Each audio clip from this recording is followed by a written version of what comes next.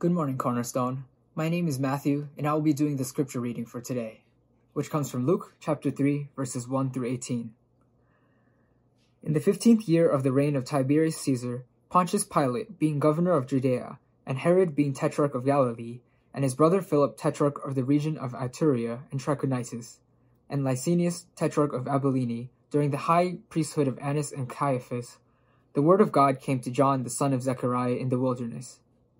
And he went into all the region around the Jordan, proclaiming a baptism of repentance for the forgiveness of sins. As it is written in the book of the words of Isaiah the prophet, the voice of the one crying in the wilderness, prepare the way of the Lord, make his path straight. Every valley shall be filled, and every mountain and hill shall be made low. And the crooked shall become straight, and the rough places shall become level ways, and all flesh shall see the salvation of God. He said therefore to the crowds that came out to be baptized by him, You brood of vipers, who warned you to flee from the wrath to come? Bear fruits in keeping with repentance, and do not begin to say to yourselves, We have Abraham as our father. For I tell you, God is able from these stones to raise up children for Abraham. Even now the axe is laid to the root of the trees. Every tree, therefore, that does not bear good fruit is cut down and thrown into the fire. And the crowds asked him, What then shall we do? And he answered them, Whoever has 2 tunics is to share with him who has none, and whoever has food is to do likewise. Tax collectors also came to be baptized and said to him, Teacher, what shall we do? And he said to them, Collect no more than you are authorized to do. Soldiers also asked him, And we, what shall we do? And he said to them, Do not extort money from anyone by threats or by false accusation, and be content with your wages.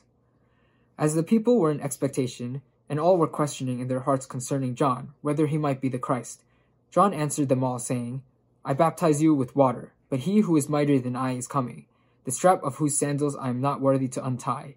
He will baptize you with the Holy Spirit and with fire. His winnowing fork is in his hand to clear his threshing floor and to gather the wheat into his barn, but the chaff he will burn with unquenchable fire. So with many other exhortations he preached good news to the people. This is the word of the Lord. Greetings, Cornerstone, in the name of our Lord Jesus Christ. It has been an eventful week with such disruptive things going on in Washington, D.C. And what better time for us to gather again and focus on where our hope is, and that is in our Lord Jesus Christ and Him alone. While we pray for this nation and for the calmness and the direction of our leadership to follow the principles of the Lord Christ, we know that that is out of our control, and we can only do so ourselves, starting with us, to be faithful in following Him as Lord. So let's put our minds and hearts to that now as we begin this focus on chapter 3 of Luke, and this text that I've chosen today, and the first 18 verses, and see what we can learn from this, the Word of God. When a special guest comes into our home and we're preparing for him or her, we do usually a few things. We will clean up our house, dust, make sure it looks really good. We will straighten things up, pick up our mess, even sometimes decorate for this special occasion, depending on how special the guest is.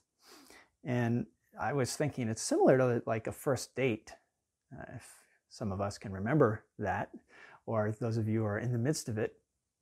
When you go on a first date, what do you usually do, right? You make sure you look right, you look nice, check your breath, make sure your hair's all set up. You want to look nice. And if you're going to pick that person up in your car, you clean your car, you clean the inside of your car. You want the car to look nice and smell nice. And we will prepare for our guests or our first date. And it's similar, like if you think about those of us who live near New York City, we always hear of when the President of the United States visits New York City. For many people, there are delays and backups and traffic jams, and this is because portions of the city are blocked off for normal traffic, and the preparation for the presidential visit is like extensive. It requires so much planning and organization into it. Teams of Secret Service personnel travel in advance and conduct these site surveys, which assesses the need for manpower and equipment and hospitals that are available and evacuation routes and for emergencies, and fire and rescue and other public service personnel in the community are alerted to the president's visit. And then checkpoints are established and access to the secured area where the president will be is limited. The assistance of the military and the federal and the state and the county and the local law enforcement and the public safety organizations is all a vital part to the entire security operation for the president's visit. So just imagine the amount it costs for the president to visit each location that he goes, to have all this happening ahead of time and then while he's there. So much goes into the preparing for the arrival of the President of the United States. What are we doing in preparation for the arrival of the King of the universe, the Lord Jesus Christ? We are to prepare the way for the Lord and his return when he is coming. And he could come at any time. We hear that in the scriptures.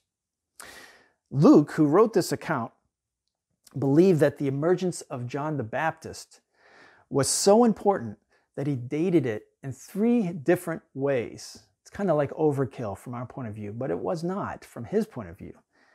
And we can see this in 3 ways. First is in light of the world background and what was happening in that time. The background of the Roman Empire. Tiberius Caesar was the successor of Augustus Caesar, who was the first emperor of the Roman Empire, and Tiberius being the second emperor. And the 15th year of his reign would have been around AD 28 or 29. And then second is in light of the political organization of the Palestine area, where John the Baptist was ministering, and also Jesus in that light. So Pontius Pilate, Herod, his brother Philip, and Licinius all ruled different parts of the area of Palestine.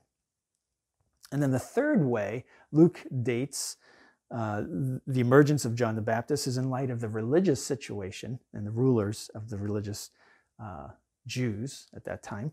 And John's ministry emerged during the time when the high priesthood of Annas and Caiaphas, it says. But actually, there's only one high priest in the position at that time. So what Luke is bringing out here at this point in the history of Jerusalem in this religious period was that while Caiaphas was in position as high priest, Annas was actually the person with power and influence over the religious community at that time. And we see an example of this in John 18.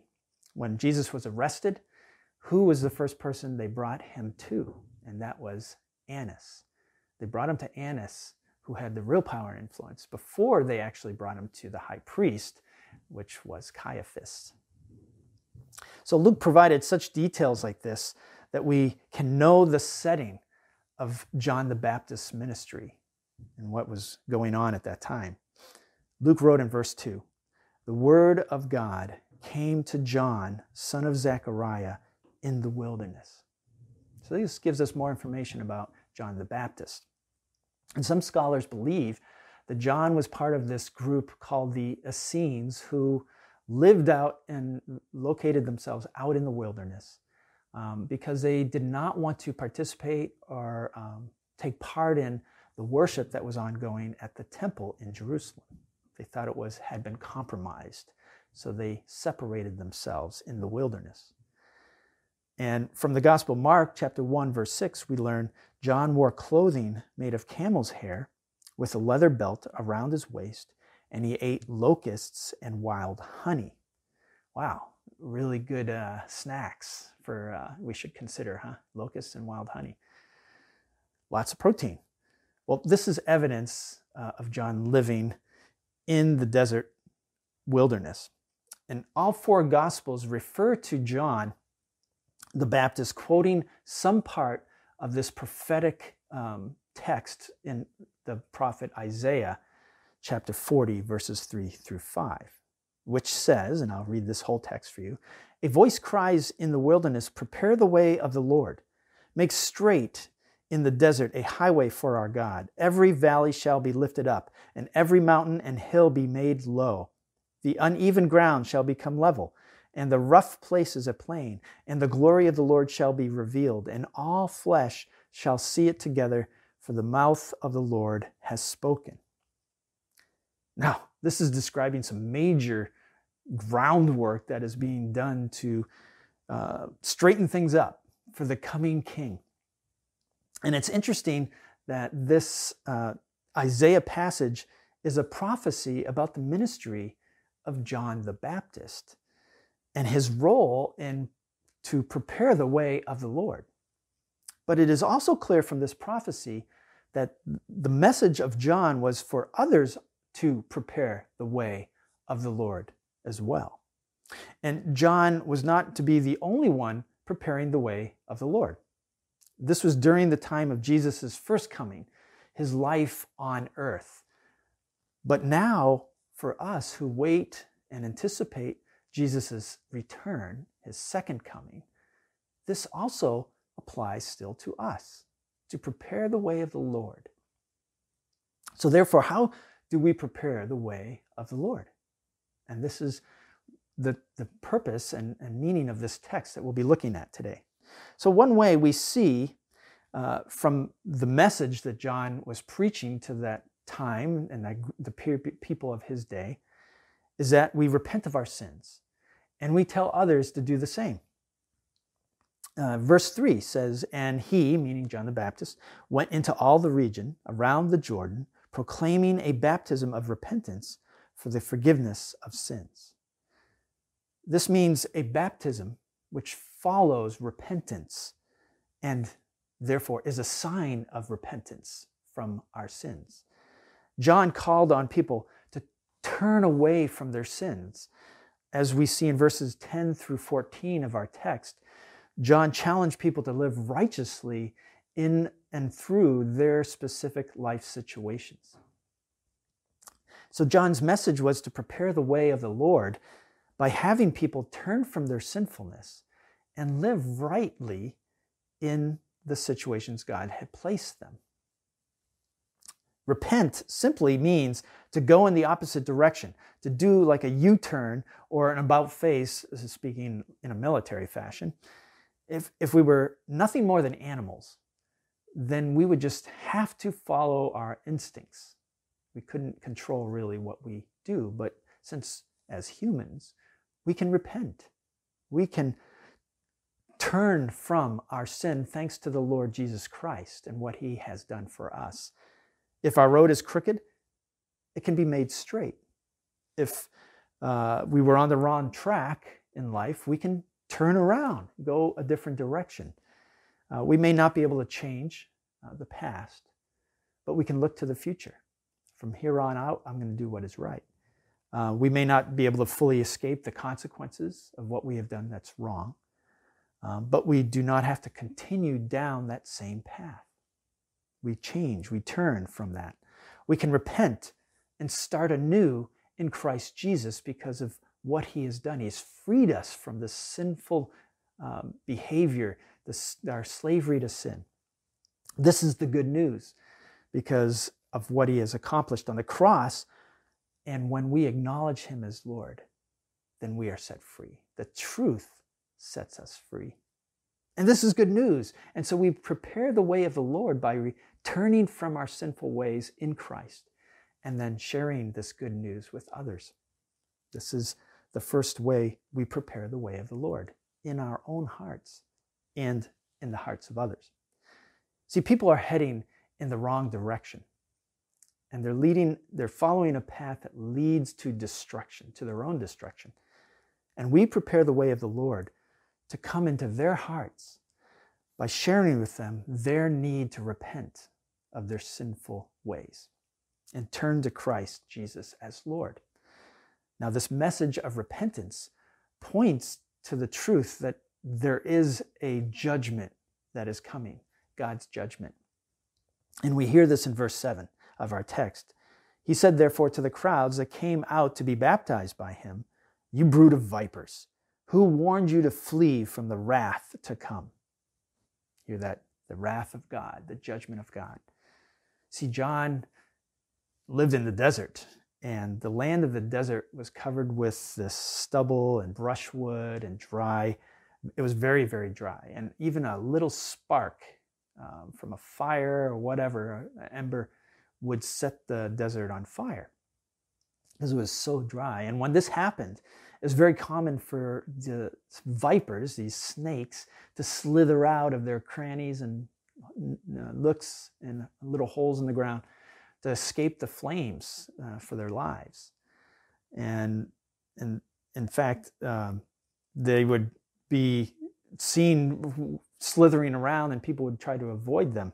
And John is likening the people that are coming to be baptized to these snakes that people that are familiar with the desert would be very aware of. And the Jews, you see that he is challenging them because the Jews, in general, the culture of that day, they all thought like God had this special favored nation clause when it came to judgment. And they held that God would judge the other nations with one standard, but then for the Jewish nation, the nation of Israel, he had a totally different standard. You know, they were favored. They were the chosen people. And they, in fact, the Jews held that a man was safe, really, from the ultimate judgment of God just because he was a Jew. They believed a son of Abraham was really exempt from God's severe judgment. And John the Baptist told them that this racial privilege that they hung on to really meant nothing. That life, not a lineage, was God's standard of judgment. You know, how they lived their life. Now, let's face the truth. We often live in the same way. For those of us who follow Jesus or have been, brought up in the church, we say we're saved. We hold on to that. And we think we will be spared God's judgment because we believe in Jesus. And this is absolutely true. We will still be judged by God, but because the blood of Christ has cleansed us from our sin and paid that penalty, when God looks at us, we will be seen as righteous because of Christ's righteousness that covers us and is in us. So it's absolutely true. But if we do not have fruit in our lives to show for this faith that we have in Jesus, then as John described in verse 9, every tree, therefore, that does not bear good fruit is cut down and thrown into the fire. Jesus taught this same thing later in the Gospel of John in chapter 15, verses 5 and 6. Listen to what it says there. I am the vine. This is the words of Christ. I am the vine. You are the branches. If you remain in me and I in you, you will bear much fruit. There is that fruit. Apart from me, you can do nothing. If you do not remain in me, you are like a branch that is thrown away and withers. Such branches are picked up, thrown into the fire, and burned. Fire is a biblical metaphor for judgment. It's all over the place. We see this metaphor used 3 times just in our text of Luke 3, 1 through 18. Now, I like this account of Luke because he alone records John the Baptist's reply to these questioners who are anxious about the way of repentance and how this is to play out in their specific life situations. And this brings us to another way that we are to prepare the way of the Lord. And that way is we produce good fruit. Now, like Jesus just said, if we remain in him, we will bear much fruit. Because it's actually him bearing the fruit through us. We produce good fruit. We see this in the beginning of verse 8 when John the Baptist said, bear fruits in keeping with repentance. This is his answer to this. And then in verse 9, he goes on and says, even now the axe is laid to the root of the trees. Every tree, therefore, that does not bear good fruit is cut down and thrown into the fire. There's the fire.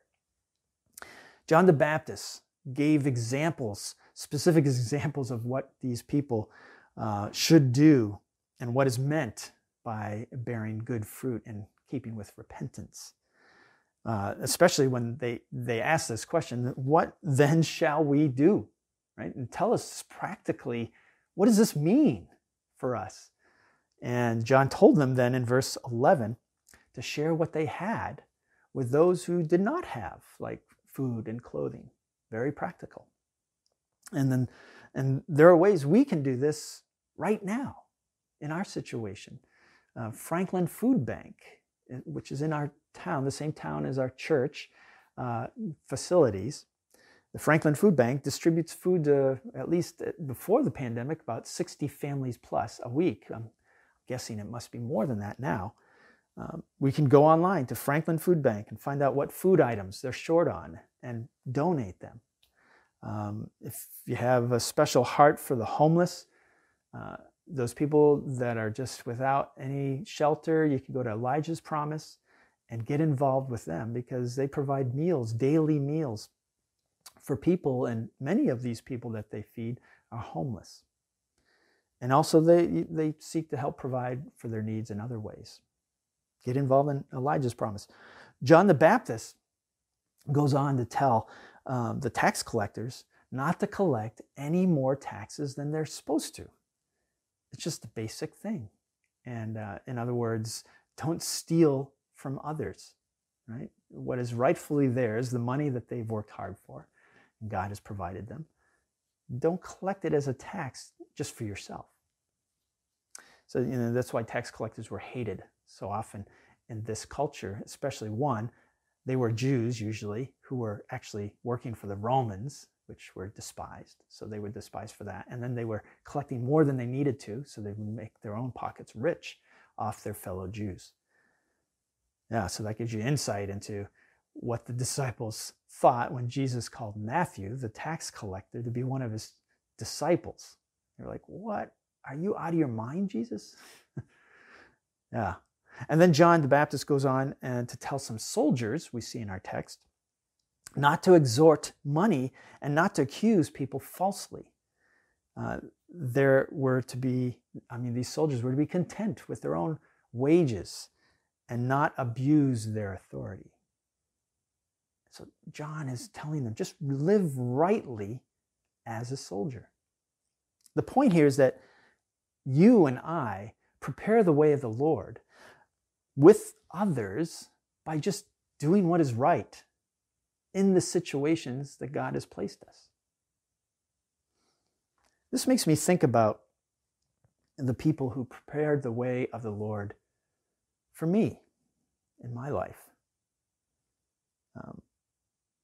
He used significant people throughout my days, especially my young days growing up to be an adult, to prepare my heart for him to come and reside with me. These are people who acted with kindness and concern and love and compassion for me. I remember one Sunday school teacher sticks out in my mind, made a great impact on me. I think of my father and my mother and my pastor. I think of some of my friends in college, my boss when I was working as an engineer, and my older brother Mike, which I've mentioned before. But my 8th grade Sunday school teacher, I want to tell you about him. Jay Duffett was his name, or is his name. I'm not sure. He's pretty elderly now. I'm not sure if he's still alive or not. I've lost touch. But he really prepared the way of the Lord to enter my heart, just as an 8th grader, as my Sunday school teacher. And he did this not only by teaching me about the Bible, but he also did this by demonstrating to me and his whole class his love and concern for each of us. He asked us, the odd thing I remember is he asked us to call him Jay by his first name instead of Mr. Duffett. So that took some getting used to. But we did that. And I remember one time he took us all to this Howard Johnson's, which was real close to where we were. He was the location where we had our class. And the thing about Howard Johnson's at that point was they had 50 plus flavors of ice cream to choose from. So he was going to buy us all ice cream. And so each of the kids were ordering. It came to my turn to order, and I ordered vanilla. And immediately came over to me while he was standing next to us. And he said, "Jeff, there's over 50 plus flavors. Why are you ordering vanilla? Don't you want something else? Try something else?" And I said, "Well, I really like vanilla, so I want to order vanilla." So, he backed off. But what stuck most with me about Jay Duffett, my Sunday school teacher, is his intense personal attention and concern for each of us, especially for me. That stuck with me. I was convinced, and I think all the other kids in his class too were convinced that our teacher, Jay Duffett, loved and was concerned for us, had compassion for us as people, and he was pointing us to Jesus. Serving as a teacher or an assistant or a counselor or whatever way in our children ministry or our youth ministry, when we do this, it opens up huge opportunities for us to prepare the way of the Lord to enter the hearts of these children or youth. So I would encourage you to consider strongly serving in some fashion in our children's or youth ministry for a period of time. You could just commit for a period of time. Whatever way it is, you will be blessed as well as you will be a blessing to others with the opportunity God gives you to point them to Jesus. Now, if Christ is in us as followers of Jesus, by our faith in him as Lord, and so his Spirit is dwelling in us, then we naturally will show kindness and love and compassion and have forgiveness for the people that God brings to us, because his Spirit will be flowing through us in ministry to others. And whether these people that God brings to us are in spiritual need or physical need or emotional need or all of the above, we prepare the way of the Lord by showing them kindness in simple and big ways. And those acts of kindness and compassion in the name of Jesus prepares the way of the Lord to enter into their hearts. This is our hope and prayer as a church at Cornerstone, that when we host our annual Thanksgiving community dinner, usually the Tuesday night before Thanksgiving, it is a dinner for those specifically in our surrounding neighborhood. Our church facilities are located in Somerset, and we really want to just show God's kindness and love and grace to the people that live right around us. And some of them are already followers of Jesus, brothers and sisters in Christ, and others are not. And we don't discriminate. We want to show the kindness of God to our neighbors, giving thanks to God our Father for what he has given us by sharing that with our neighbors. And we pray that we reflect this kindness of God in Christ Jesus to the people that live right next to where we gather for worship. Now, in 2020, we were not able to hold our usual Thanksgiving dinner because of the pandemic. And so instead, the team that represented all three congregations and youth came together and thought of this way that we could still be a blessing to our neighbors, but also then to our local restaurants that usually donated food to this community dinner in the past years. They faithfully just donated food because they wanted to show their kindness as well and generosity to this event for the neighbors. And so what we did is we did this by handing out gift bags to our immediate neighbors that included a gift card to one of these local restaurants. So we were a blessing to the neighbors as well as a blessing to the restaurants.